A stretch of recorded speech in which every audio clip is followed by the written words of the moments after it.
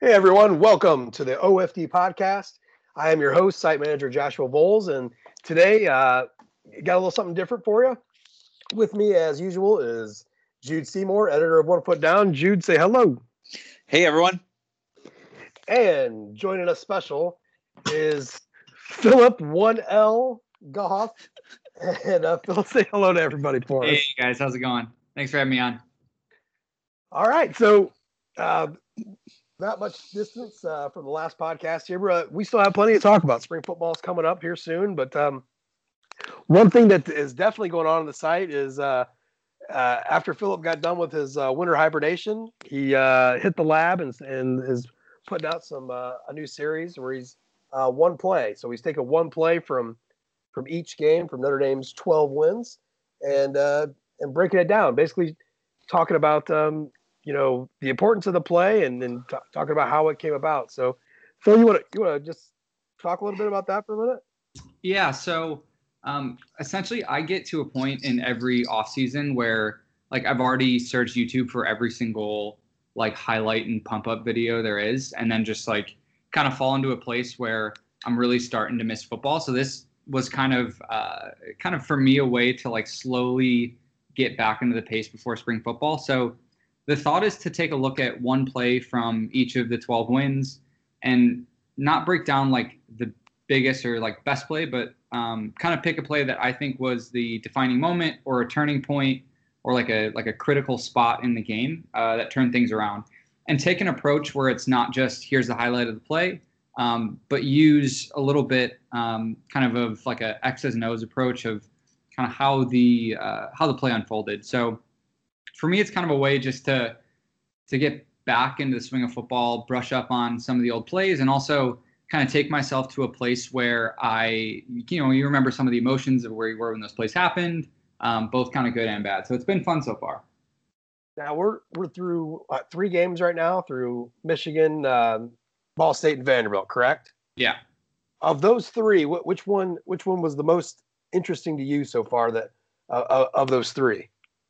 I would probably say the Michigan play, because I think so I'm a avid Chris Fink fan.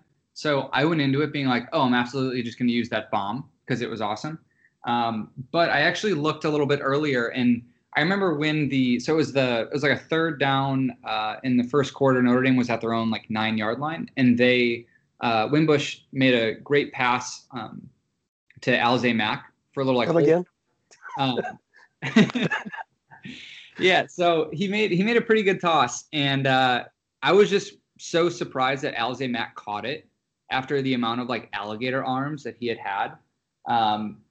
So it was just, for me, it was a sign of hope, being oh man, Wimbush has really figured it out. He's nailing these difficult throws. And then 2, Alize Mack is catching a ball in traffic and holding it down. Now, I don't think either one of them had a breakout season, but for me, it was just a moment of oh man, Wimbush is going to be incredible and Alize Mack's going to be a beast. Now, the season went great, but that play, I just remember emotionally being wow, we've got something here.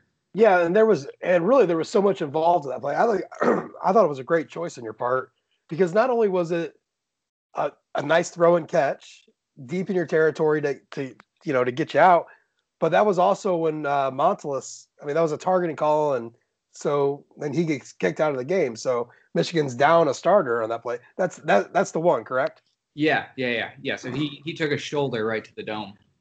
Yeah, so really, you're dead on. That was probably about as big as a play as any, including the mossing of Chris Fink, I would say. Yeah, and the mossing play came later that drive. So again, for me, it just set up that whole drive. I think most importantly that it was third and 9 back up in their own territory. So it's either they get that play and they continue and drive for a touchdown, or they punt out of their own end zone and Michigan could tie the game up 7-7. Absolutely. Now, me just mentioning that reminded me to ask you this: are you surprised at some of the pushback? I've noticed on your posts, people are quick to point out,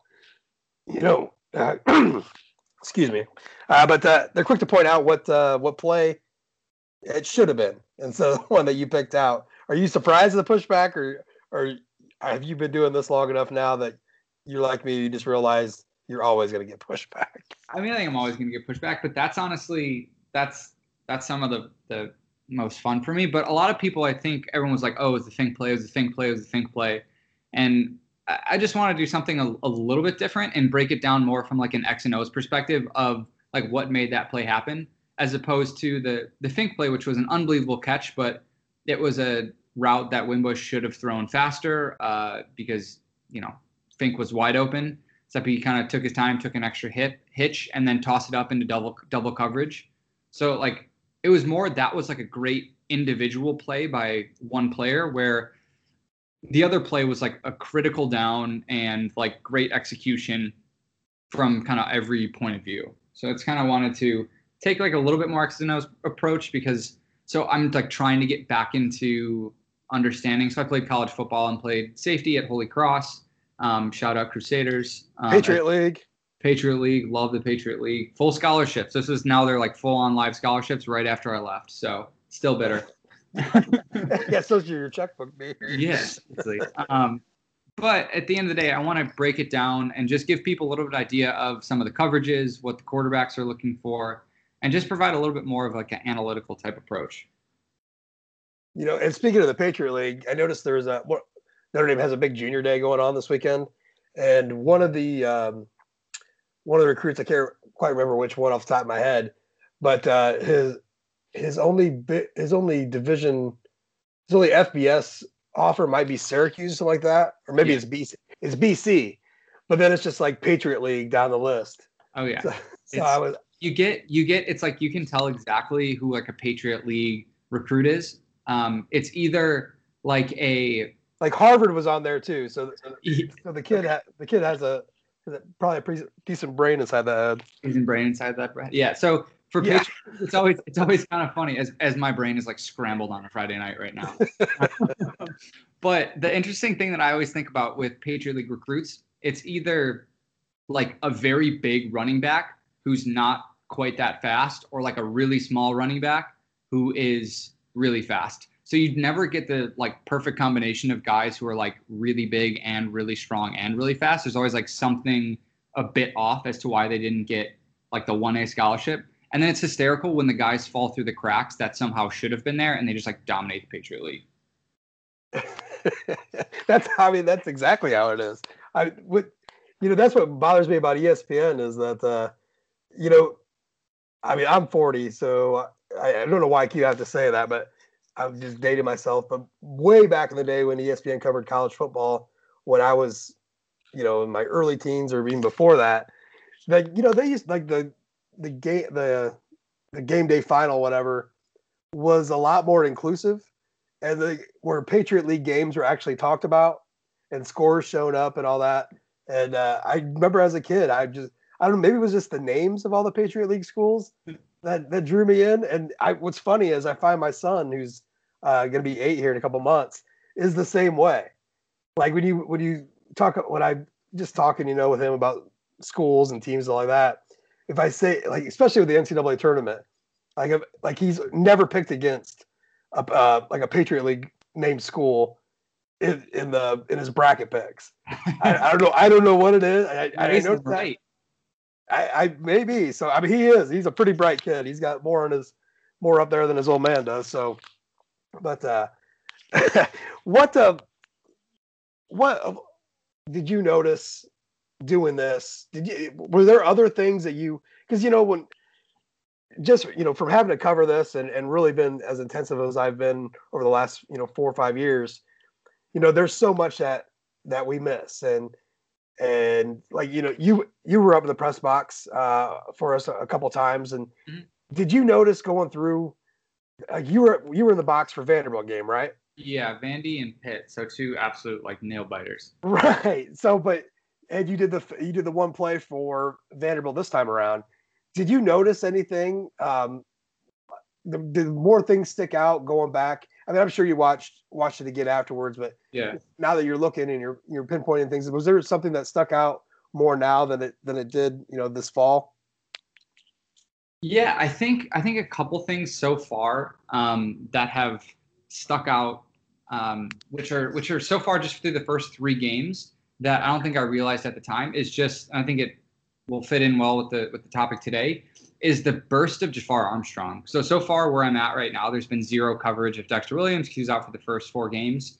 And just the burst of Jafar going through the hole has made me like relax a lot about next year, especially just in the Ball State game. Just seeing a couple of, like, I think it was in the first quarter, he had like I'll say like a 45 or a 50-yard run where someone just catches his cleat, but he looks fast. And so that's like rejuvenated me after seeing obviously Dexter Williams go. And I was kind of looking actually at the post that you wrote, the Irish Eyes and the running back, and a lot of the concern seems to be like there's no home run guy. Jafar is like a solid back. But I look at that and I'm like, this guy's an elite. He seems like he's going to be an elite athlete. For when he was healthy last year, his burst through the hole, his vision, and the fact that he was that raw at running back, where now he gets, again, an entire new spring and is the big man on campus.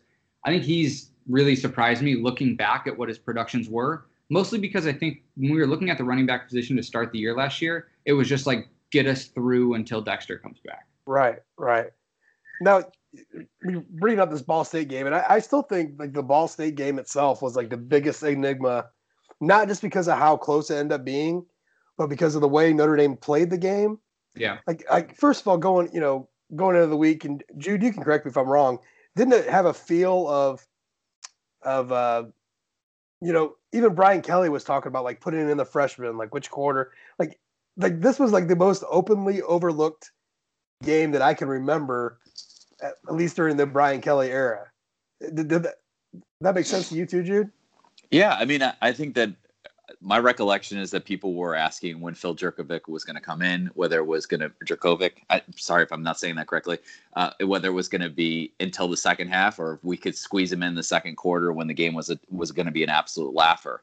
We were looking forward to seeing all of the freshmen, the defensive linemen, the Ademilola twins, and just, check out those running backs that we got.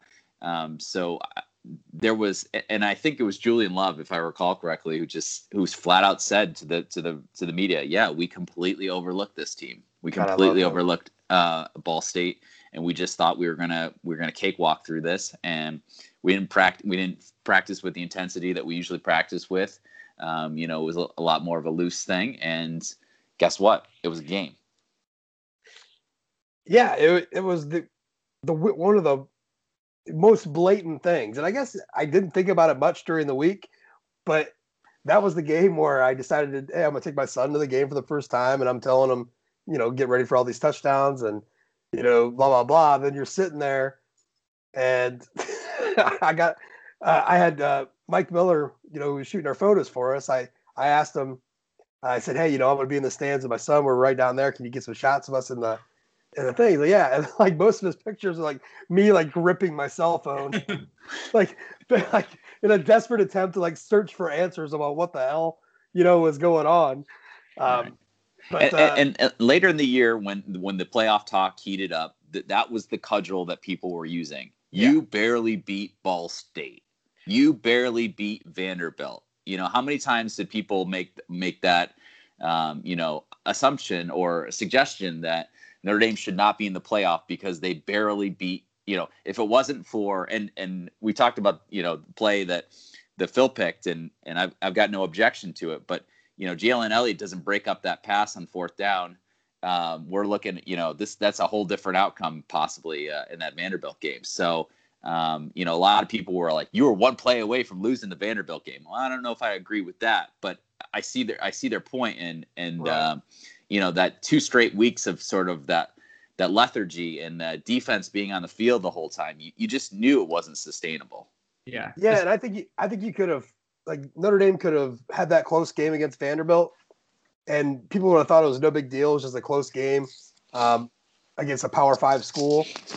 But if they would have blown out Ball State like they were supposed to, like you get the one, but you don't get the other. Like I think even if they would have beat Vanderbilt by 2-3 touchdowns, they still go back to this Ball State game. And I want to ask about Phil. I want to ask you this: Yeah.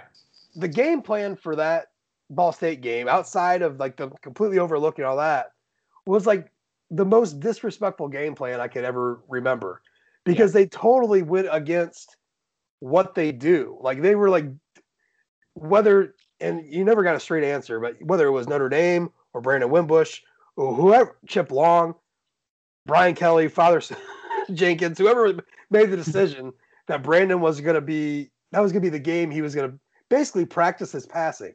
Yeah. You know, how many times did he get out of the pocket and there's grass and he stays back there and he's trying to find, wouldn't you think like after like a quarter and a half, I mean, and I guess that it didn't feel as close in the first half as it did the second half, but it just felt so forced that they were going to do this come hell or high water, and it almost completely bit them in the ass. Does that make sense? Like nobody can explain it that way without losing face, you know? Yeah, no, and that's exactly what I was seeing when I was at that game too. So I was with my family. Some of my wife's family went to Ball State, but they're also Notre Dame fans. So it was like the perfect day for them because they were like, hey, this is all we wanted was Notre Dame to win and Ball State to be competitive. So they were really happy. But I remember thinking in that game, I'm like, what the hell is going on? I'm like, Wimbush is throwing the ball all over the place, and it seems like he was actively hesitant to take off and run. And so it's like it was almost as if the coaches said, hang in the pocket, try to make the throws, look to your second and third reads, don't take off running. And when there were multiple times where if he would have just taken off running, not sat in the pocket, he was better, and I'm confident that he'd be better than a guy chasing him on the edge, where I noticed a couple times in the game he had like some big, long scrambles that would take like 30 seconds, and he would end up like being sacked for negative 17 yards. And it was like spinning around. Yeah. Like, yeah, and I just think if they would have stuck to like a normal game plan, the work they wanted for him to throw the ball would have been there.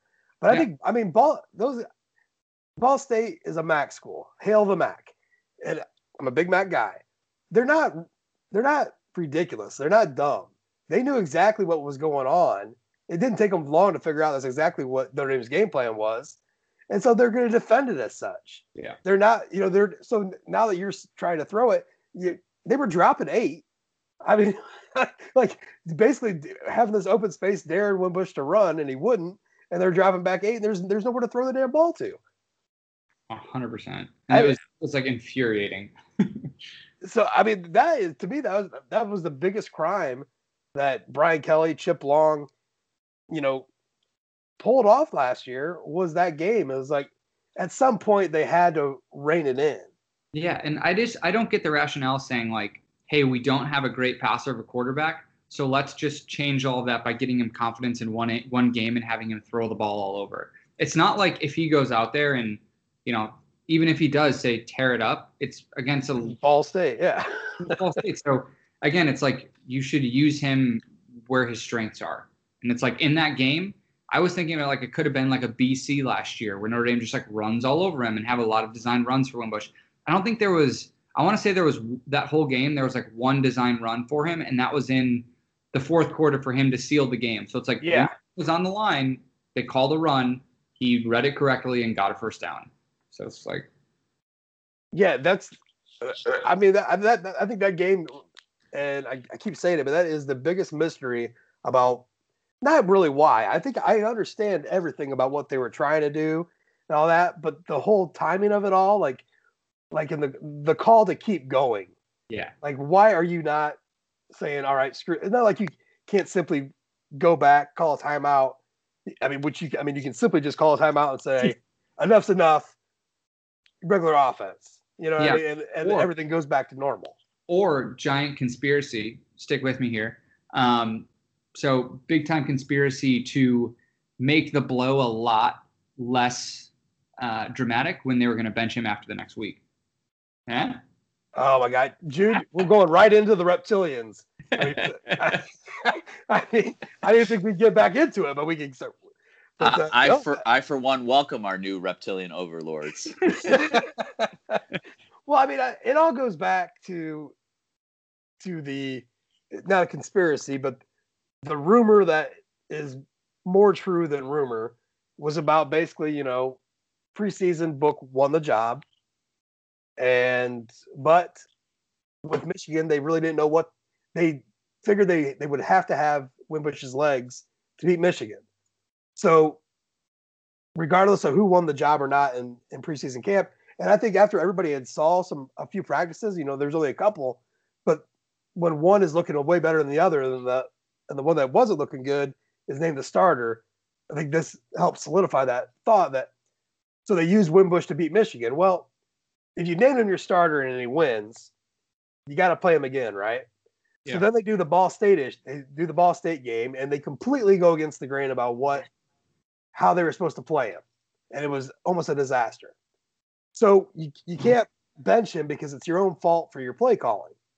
So then you have to start him against Vanderbilt, and you try to get back to what you were supposed to be doing, and it was a rough go. It was a rough game for you, and that makes it the easier call. I mean, doesn't that all makes sense? No one will admit that, other than most reporters will say that's probably what happened. Am I right? That's not really a conspiracy, right? That sounds more. Yeah, no, that sounds. It's because it would be really tough, and they would face some pretty harsh criticism if they would have not played Wimbush after he played very solid football against Michigan. And I think the thought was against Michigan, really. It's like he pretty much did everything right.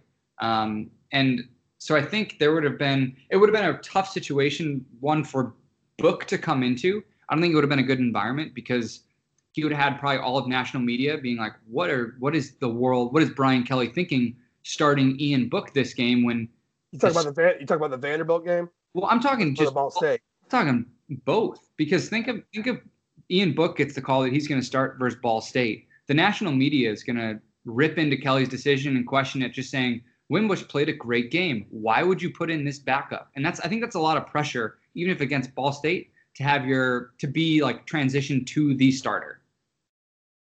Jude, you got any thoughts on this? Kelly was criticized when he went to Book for the Wake Forest game. He was going to be criticized anyway. I mean, but not as heavily though. I mean, I think there was a lot of writing on the wall about that after 3 games. I think that there was plenty of evidence to show, and I think most rational people were just going to kind of roll with it. Or am I wrong? Do you think I'm wrong on that? No, I think that we're talking about a stretch of games that probably Notre Dame fans would like to forget instead of recall in vivid detail 9 months later. So, yeah, I think it, and kind of put a bow on this a little bit. I think it was absolutely. It all ties in so well. It has to be that, Yeah. I think if Kelly sits Wimbush after the Ball State debacle, which was coaching more so than Wimbush, I think Kelly, and rightfully so, would have got just criticism. I mean, would have just actually been slaughtered in the media by everybody. Yeah. Even if in the back of your mind it was the right decision, you still slaughter him because how is that Wimbush's fault when he's playing a game that's not his? Yeah. I think that it took that Vanderbilt game to get him to the point that Chip Long was able to finally get quote unquote his quarterback into the game. So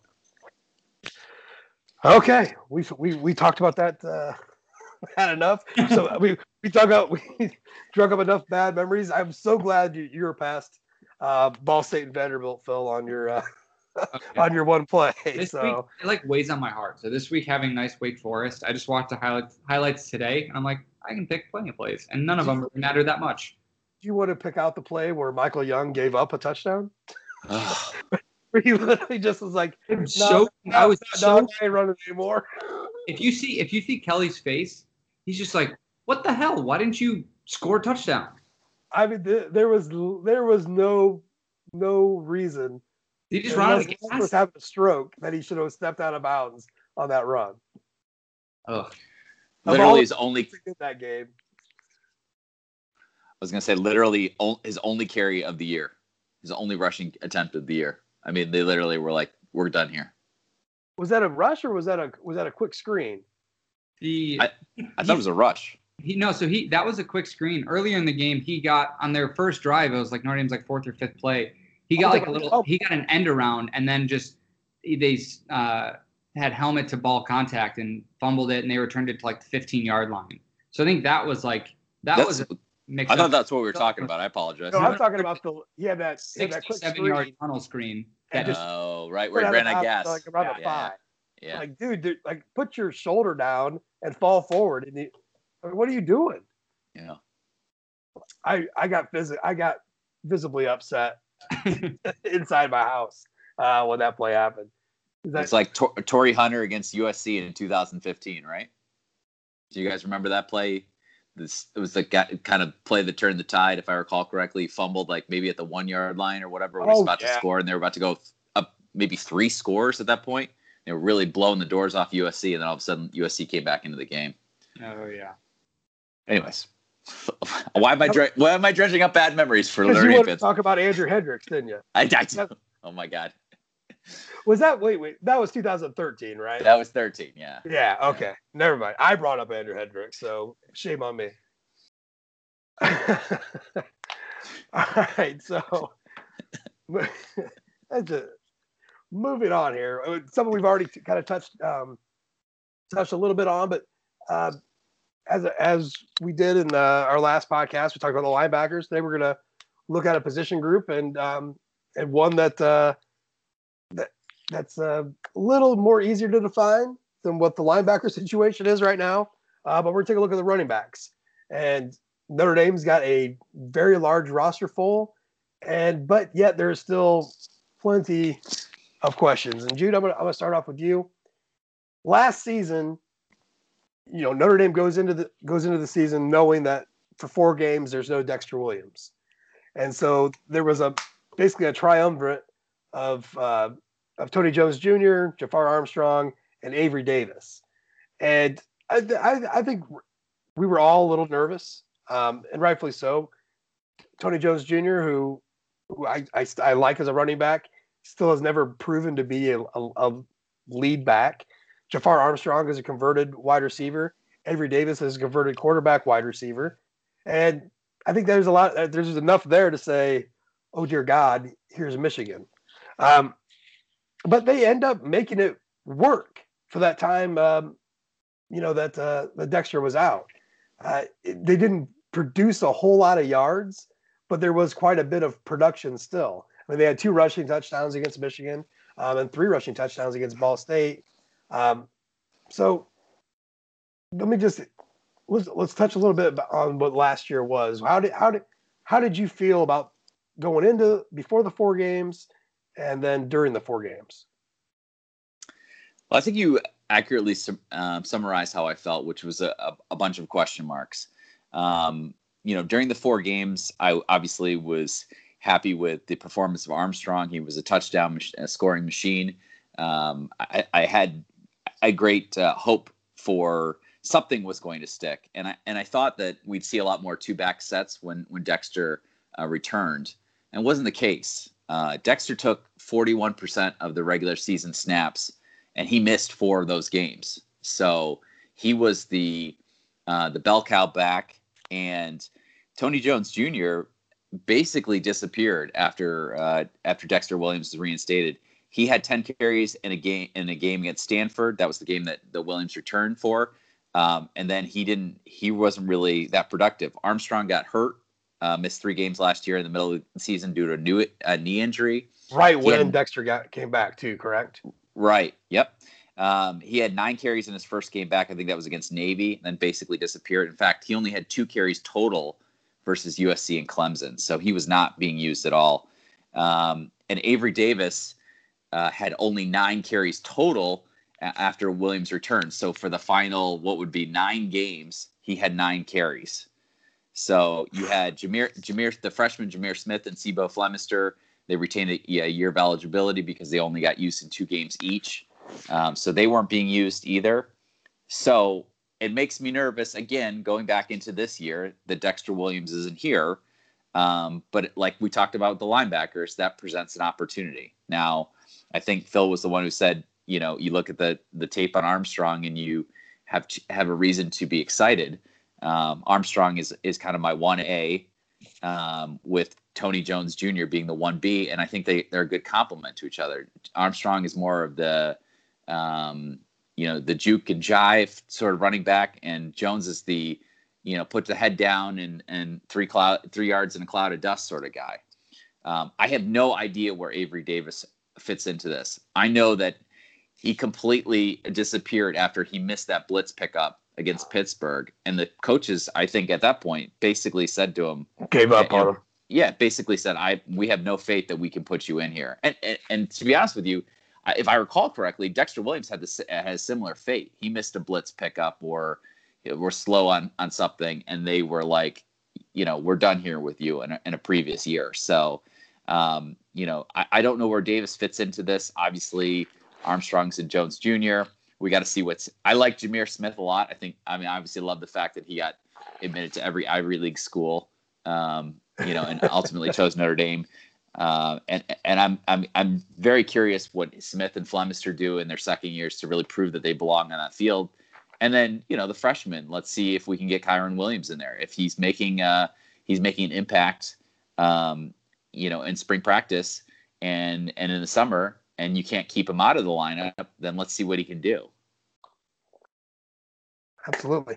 Phil, I'm going to ask you this because Jude mentioned it there with the 2-back set. And I think one of the more, maybe disappointing is too strong of a word, but we know that there is a large section of 2-back set plays inside Chip Long's playbook. We know it's there. They talked about wanting to use it. And yet last year it was, I wouldn't even say infrequent. It was like almost next to nothing.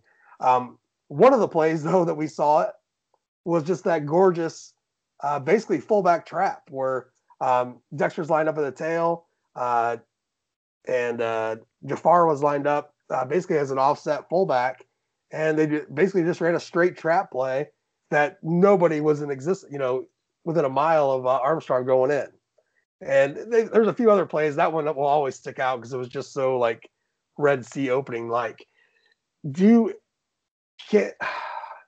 And most of that I think was due because of it, obviously because of the injuries and there never was the right set of guys at one time. It felt like right season. Okay. Do you think next year they will be able to dip into that? I mean, I guess we're all leaning towards more of a Jafar. Jude said, Jafar 1A and Tony 1B, but I kind of feel it's still basically 1 and 2. Can you see more of that next year? Do you think they have to do more of that next year? I think they do. And I think the point of it will be to get matchups that are favorable for Jafar Armstrong. So having like 2-back sets where he, starts in the backfield and then gets motioned out and then gets picked up by a linebacker. And so doing things like quick screens, like quick slants, and even swing passes, you can get him in space. Similar to that Navy game, correct? Yeah. That was a time where we saw some of that. Because he does have some like very, very good receiving skills and like skills in the open field with the ball in his hands. So I think any way that they can get him in a favorable matchup will be huge. And the one play that really stuck out to me, it was like a play, I think, versus Northwestern, where Book ended up it was a broken play. Book was rolling to his right, and Jafar Armstrong was dragging across the field, got his arm up, got open, caught the ball like 15, 20 yards downfield and got his feet in bounds. And so his ability to, one, just have matchups against linebackers in general is going to be huge. And I think they're going to use him a ton in the passing game this year. I hope it's sort of like they used Theo Riddick. I know that's a bit of a stretch, and I think Armstrong is a bit more of a power guy and not quite as shifty as Riddick, but just in a similar vein where they would get him in great matchups in space, and then he could take advantage of it, and then have Tony Jones kind of be the, every down type of bruiser back. Yeah, I think that passing component's huge. I mean, what's everybody's favorite route? The wheel route, right? I mean, when it happens, everybody's screaming, the wheel route. And we saw Tony Jones Jr., who is not a very fast back, get, what was that, a 51-yard touchdown, off of that against SC to basically help win the game there. Is that encouraging to see? I mean, even Brock Wright, I think we got to bring Brock Wright into the conversation. I wish he would get rid of the number 89 and just go with 9. So I can just literally call him fullback and feel like my life's complete. But, even so, but with him lining up as a fullback, Are we going to see more of that kind of attack next year? I think I have just kind of a feeling like Dexter was just so, just such an immense talent with how he could accelerate and accelerate plus have top end speed that, we don't have that. I think Jafar has great acceleration, but even that Ball State game that you mentioned. He doesn't have that next gear that Dexter has. Right. That Adams has. So I think they need to really game plan or, draw it in the dirt, some better play, some more dynamic plays that'll have to come for the passing game using the running backs. Is that kind of how you feel? Are we going to see more of what we saw in the first 4 games last year, or are we going to see an evolution, of how they use those guys? Because to me, it seems like it's the same components. I don't think you're going to get any more out of Avery Davis than what he is, right? And we know who Tony Jones Jr. is. We think we know who Jafar Armstrong is, and regardless of what Kyren Williams is, or Sebo or Jameer Smith, we have a basic sense of what we have, right? I mean, more so than maybe in previous years. Yeah, I think they're going to scheme some more stuff up. I don't think they'll have the ability to have confidence that at any point a running back this year could break a 60, 70, 80, 90-yard touchdown. So I don't think we're going to have the absolute home run factor. I think we're going to have a handful of backs who can make, a 30 or 40-yard run, maybe even 50. But I think we're going to see a lot of scheming things up, not like trick plays or anything like that, but using things like those traps and 2-back sets, using swings, using wheel routes, just trying to create matchups that are favorable that will allow Book to make a judgment call to get the ball out quickly. And I think that's a pretty big difference, is that this spring they'll have it geared up. Because if you remember, Wimbush's worst throw was a swing route or a quick screen or anything that would get the ball into someone's hands quickly, which is Book's biggest strength. So the ability to couple that with the running back's, pass catching ability, especially I think that Kyren Williams has, will be really interesting to see. And I don't know if I think it's going to evolve during the year. I don't think it's going to be something where they say, this is our strategy, we're going to just hammer it home. And the running back position is kind of interesting to me, just because there are a lot of unknowns, and unknown for me is optimism, which not everyone shares that sentiment, but it's what can Avery Davis do? What can Kyren Williams do? What does Sebo and Jameer look like after a year in the weight room and a year not playing? A lot of those unknowns are exciting to me as opposed to scary right now. And I say that before the first game, so it's a time to Well, and a Van Gorderless first game. But Jude, let me ask you, just looking ahead a little bit here into the season and into the schedule, the game that sticks out the most, I think, obviously, is the game in Athens against Georgia. The last time Notre Dame played Georgia, it was pretty evident that although we had some speed at running back, we really got killed with Georgia's team speed on defense. Do you think that because we don't have that absolute home run back like Josh Adams or like Dexter Williams, do you think that actually helps Notre Dame in a way? Do you think they can turn that negative into positive, where they can just, we've seen it before from Notre Dame teams in the past, and not necessarily Brian Kelly teams, but other years where, all right, we're just going to go down there and beat the shit out of these guys. They're going to have a huge, I think, something none of us have mentioned so far about our running backs is our offensive line. Well, we're returning basically everybody except for Mustapher, and Rulin will go right into that spot most likely. So you have basically 5 starters, coming back, on the line. Is Georgia a game where we can go down there and be like, we're going to go out physical these guys, with our running game? You think that's a possibility? It's absolutely a possibility. I haven't scouted Georgia enough to know what they return on the defensive line to know, how our team matches up with their team. I'm very much hoping for improvement in the offensive line. We knew we were going to have a regression after Mike McGlinchey and Quentin Nelson left. I felt like Dan Mustapher, I hate to speak ill of the guy, but I felt like he really went backwards in his play the center in the last year. And I also thought that, the situation with Hainsey and Kramer and Eichenberg, it really never felt real settled, and it never felt like a cohesive group. And so I'm very much hoping that this is the year that it all comes together, because obviously 2017 showed us exactly what it looks like when it comes together. And Josh Adams got himself a signing bonus and a contract with the Eagles because of all the huge holes that offensive line opened up for him. So Georgia will definitely be the test, and they may have to get creative in terms of not doing looks that they haven't shown in the past to kind of keep Georgia off guard, because if they're anything like the 2017 Georgia team, that's going to be a very long day. Yeah, it's hard to imagine them being much different. Their personnel will be quite a bit different. It's hard to imagine the scheme and just what they have, the way they've reloaded recruiting. And so, speaking of recruiting, Phil, let me ask you this. Obviously, it's been pretty widely publicized about Autry Denson's lack of recruiting production during his time at Notre Dame, and just the, if we just want to go off the star factor, if you will, do you think that's necessary for a Notre Dame football team? How important is that for them to be a playoff caliber team each, year in and year out, and, maybe one of these days even win a playoff game? Do you think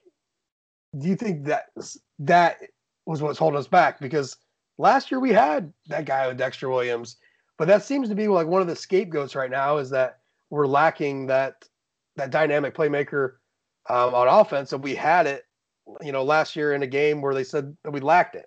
So how important is that really? Am I reading too much into that and battling that too much, or what are your thoughts there?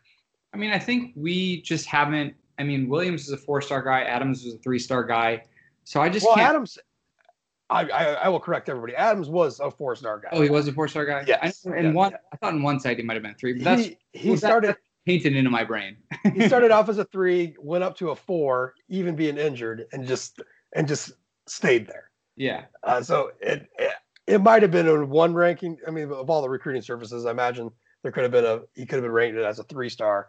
But as far as the 24/7, you look back on the composite, and he was a 4-star running back recruit. Yeah. So I think they need to get either a lower star guy who has like absolute burner speed, or they need to go out and, really focus on getting one of those, top 5, top 10 running backs in the class. Cause I just feel like they haven't had that, where a guy coming out who can really take over a game. It's always been a guy who needs to develop a little bit, which I think Autry Denson, for whatever his recruiting woes were, did a great job of coaching those guys up. I don't think anyone can deny that, but it just seems like we were never really in the running for some of those like huge big time recruits. And again, not all of those types of guys pan out, but I just see it right now as the pipeline of guys that are in like Notre Dame guys right now don't necessarily have that star factor. So Josh Adams did,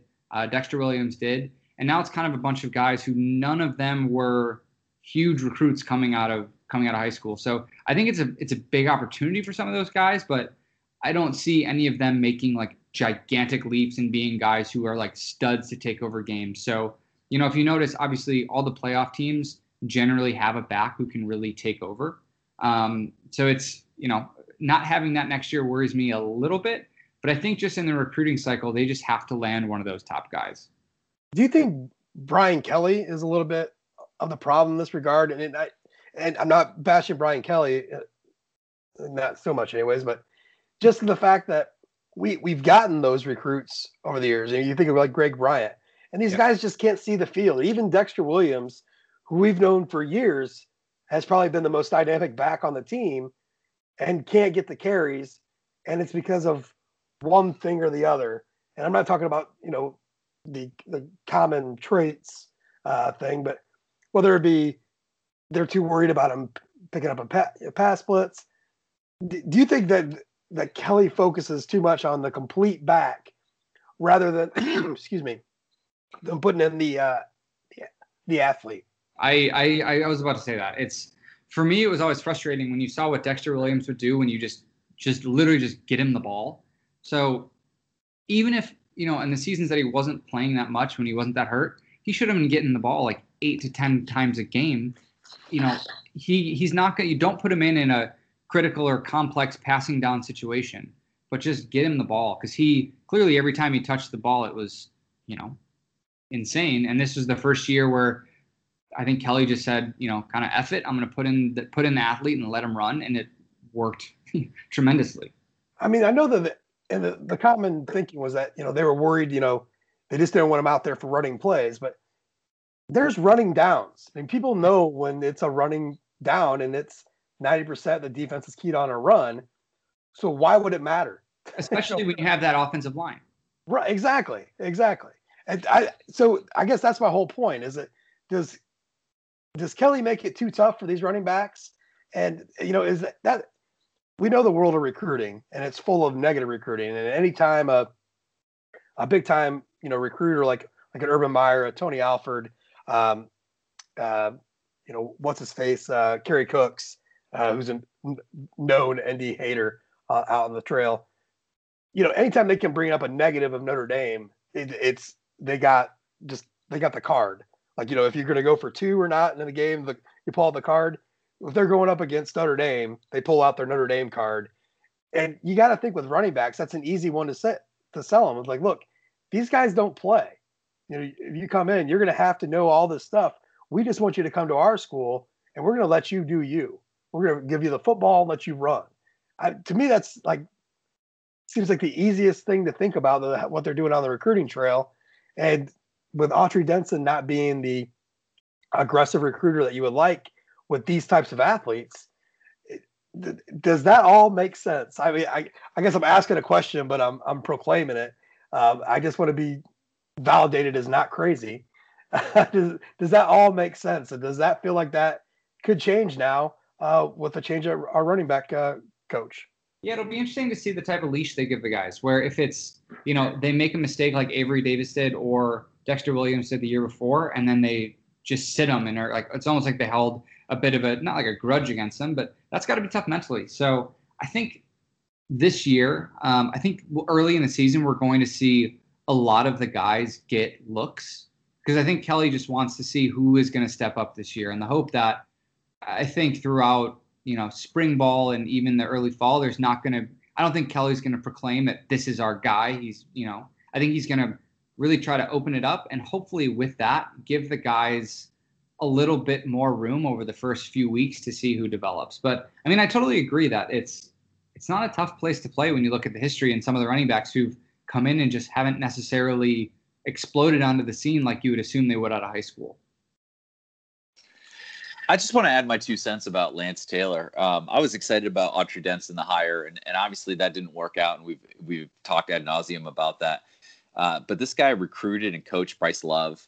He recruited J.J. Arcega-Whiteside to Stanford. He only has 3 seasons as a running backs coach, although he's a former running back and his father was a running back. I don't know how much that plays. But his kind of recruiting strongholds were Alabama, California, the Carolinas, South Florida, and Tennessee. And if he can make inroads in those places, or possibly, I don't know, Illinois and Virginia, where there's a couple of highly recruited running backs who are currently looking at Notre Dame, I would be a big Lance Taylor fan, I guess I would say. So that's the thing that most excites me about, him hitting the ground running and, and possibly, unlike Denson, actually closing the deals. Absolutely. Well, all right, guys, I think we're going to wrap it up there with our running back talk, unless you guys got anything else to add to it. I'll take silence as a no. So, we're doing some different things in the podcast, y'all, since we've kind of revamped this thing with the retirements. And so this week we're just going to do a sound off, and each one of us is going to get a time frame and just drone on about whatever it is on your mind, Notre Dame football or not, whatever it is. we'll check the stats later to see when they stop listening. So Jude, let's just start with you. The sound off. What's the last thing you got to say here? The Notre Dame women's lacrosse team improved to 4-0 today with a 19-10 victory over the Ohio State University, who was previously undefeated coming into the game. The Irish recorded single-game program records with 23 draw controls and 17 assists. Andy Aldave broke her own single-game record with 16 draw controls. And Maddie Howe, who you probably heard me talk endlessly about if you actually read my coverage of women's lacrosse on One Foot Down, had 12 points today, which ties the most in a single game in program history. So congratulations to those ladies. They're 4-0. They play Kent State on Sunday, probably on their way to 5-0. Haven't opened up the ACC slate yet, and obviously UNC's got a good team this year. Duke and Syracuse. Syracuse is always formidable. So we'll see when the rubber hits the road with the ACC schedule. But right now, they are looking great. That's about as professional. That's too professional for this podcast. That was fantastic. Well, great. So let me ask you a quick question, and this is going against what I already said. What are the ladies' chances this year? Conference crown and all that. You know, they were picked by the know-it-alls to finish 6th in the ACC. So we're coming after them. Yeah. So right now, I think they are exceeding expectations. I mean, this is exactly what we thought it should have looked like last year when they had a really disappointing finish. They missed the NCAA tournament. They've had highly recruited classes, with the exception of this past year. Andy Aldave, who I previously mentioned, was the number 1 ranked overall prospect by Inside Lacrosse magazine. So the previous classes have been thought highly of, and they lost some senior leadership last year that they really fully never recovered from. So I'm hopeful. I didn't expect as much as we've gotten so far, but I'm very excited. And if Maddie and Andy continue to tear it up, they're only sophomores, so we got 2.5 more, 2 3/4 more seasons of this, which is great. Well, all right, I'm sold. I love a good rubbing it in the face of people. So they pick a 6th in the ACC. I'm buying in, and I'm gonna be paying close attention to that this year. So look forward to more of Jude's women's lacrosse play columns here on One Foot Down. And Philip, let's with 1L. Yeah. So it's you. First of all, thank you for coming on the podcast. Your first appearance on here, one of many that we hope for you and for the rest of the staff. That way, everybody kind of understands our voice. You know, and sometimes it's easy to read and think you know somebody. Read their articles every week, and then you hear about a podcast and go, maybe that guy isn't an idiot. Maybe he's just thinking all over the map, and I didn't quite get this, or at least that's what I hope they think about with me.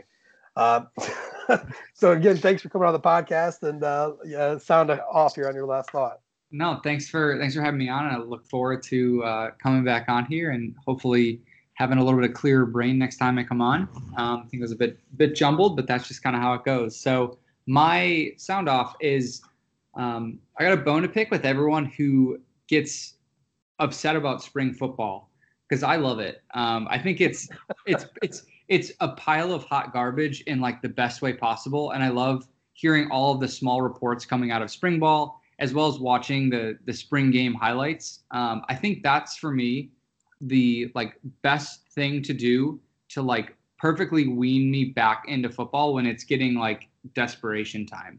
And so I struggle when there's not football to watch. I get bored. So I love when spring ball kind of like hooks me back in just enough. And so for all the people saying, oh, why do you care? It's just spring ball. It doesn't mean anything. It's me injecting football back into my veins. So I love it. And I hope that, that we get a lot of spring ball love this year. And I'll try to do even some more covering just to show how much I love it. Well, I'm all for that. And I'm a big spring ball skeptic. I will roll my eyes very hard at all the reports coming out. But I will say over the last couple of years, I've just used it more as a better tool for the fall. So I've come to appreciate it a little bit more. But yeah, We'll see how much it wins me over this year with all the Darnell Ewell going back to defensive tackle talk. Let's get him hyped up here. Yeah. All right, then. So that leaves it to me, and of course, if I'm going to sound off on something, it should be right into my brand. And so we're going to talk about uniforms for a second here. Next year, Notre Dame does not have a Shamrock Series game, which is awesome. If you've read any of my stuff, you know I can't stand the Shamrock Series, and it has nothing to do with the uniforms at all, period. It has everything to do with poor scheduling and just a dated model that needs to go the hell somewhere else.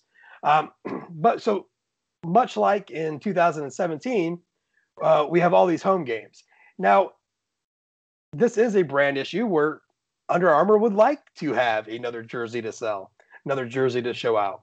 And we broke the news in the summer of 2017 about Notre Dame was going to wear some alternate uniforms late in the season, and we had pinpointed to the Navy game. And a couple months later, we were proven correct when they announced that's exactly what they're doing, and that's when they came out with the Rockne Heritage uniforms, which I think a lot of people thought were pretty cool. They're a little odd with the brown leather shoes. But overall, it was a good look. It was a good line. So not just the jersey. Remember, that's not just the most important thing. It's what can they build off of that with pullovers and T-shirts and hats and all that. And I think if you look at all the stuff Under Armour has done for Notre Dame outside of their normal gear, the Rockne Heritage stuff has been some of the better looking stuff, and probably some of the best selling stuff too as well. Certainly more so than the Shamrock Series stuff from the Yankees game. So, but looking at this year, we have nothing, right? We have no Shamrock Series to fall on, and I think what we saw with that Navy game in 2017, and then last year with Florida State is they're putting this alternate jersey on Senior Day, which I have massive issues with. First of all, being a player in his last game in Notre Dame Stadium has been in the regular blue and gold his whole career, right? And then now when he has got his family out there, all these pictures, your last moments of playing inside that stadium, and you're forced to wear a uniform that you've never worn before inside a stadium. I have massive problems with that. So anyways, I'm just kind of hoping that this year, if they do that, they don't do it on Senior Day. Senior Day this year is going to be Boston College. And I just feel that there's too much bad blood. There's too much old history there of an alternate uniform with BC and also a Senior Day game against BC that you can move it back up. And Navy is sitting right there the week before. So if they want to do that, I am just imploring. I know what's going to happen. I know we're going to have an alternate uniform game.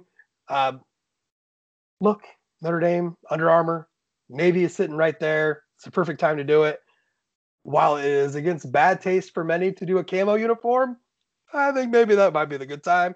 Although I know I will get shouted down by many for that. I 1000% disagree. Yeah, I'm sorry. I was going to let you have your time. I was pausing. I knew you were lurking there, waiting to shout me down. But at any rate, I know it's not the most important thing in the world, but it is something that becomes important when that time comes. We're sitting here in February and I'm talking about it. But let me tell you, it is an important thing come the season time. People want to talk about it. People want to know about it.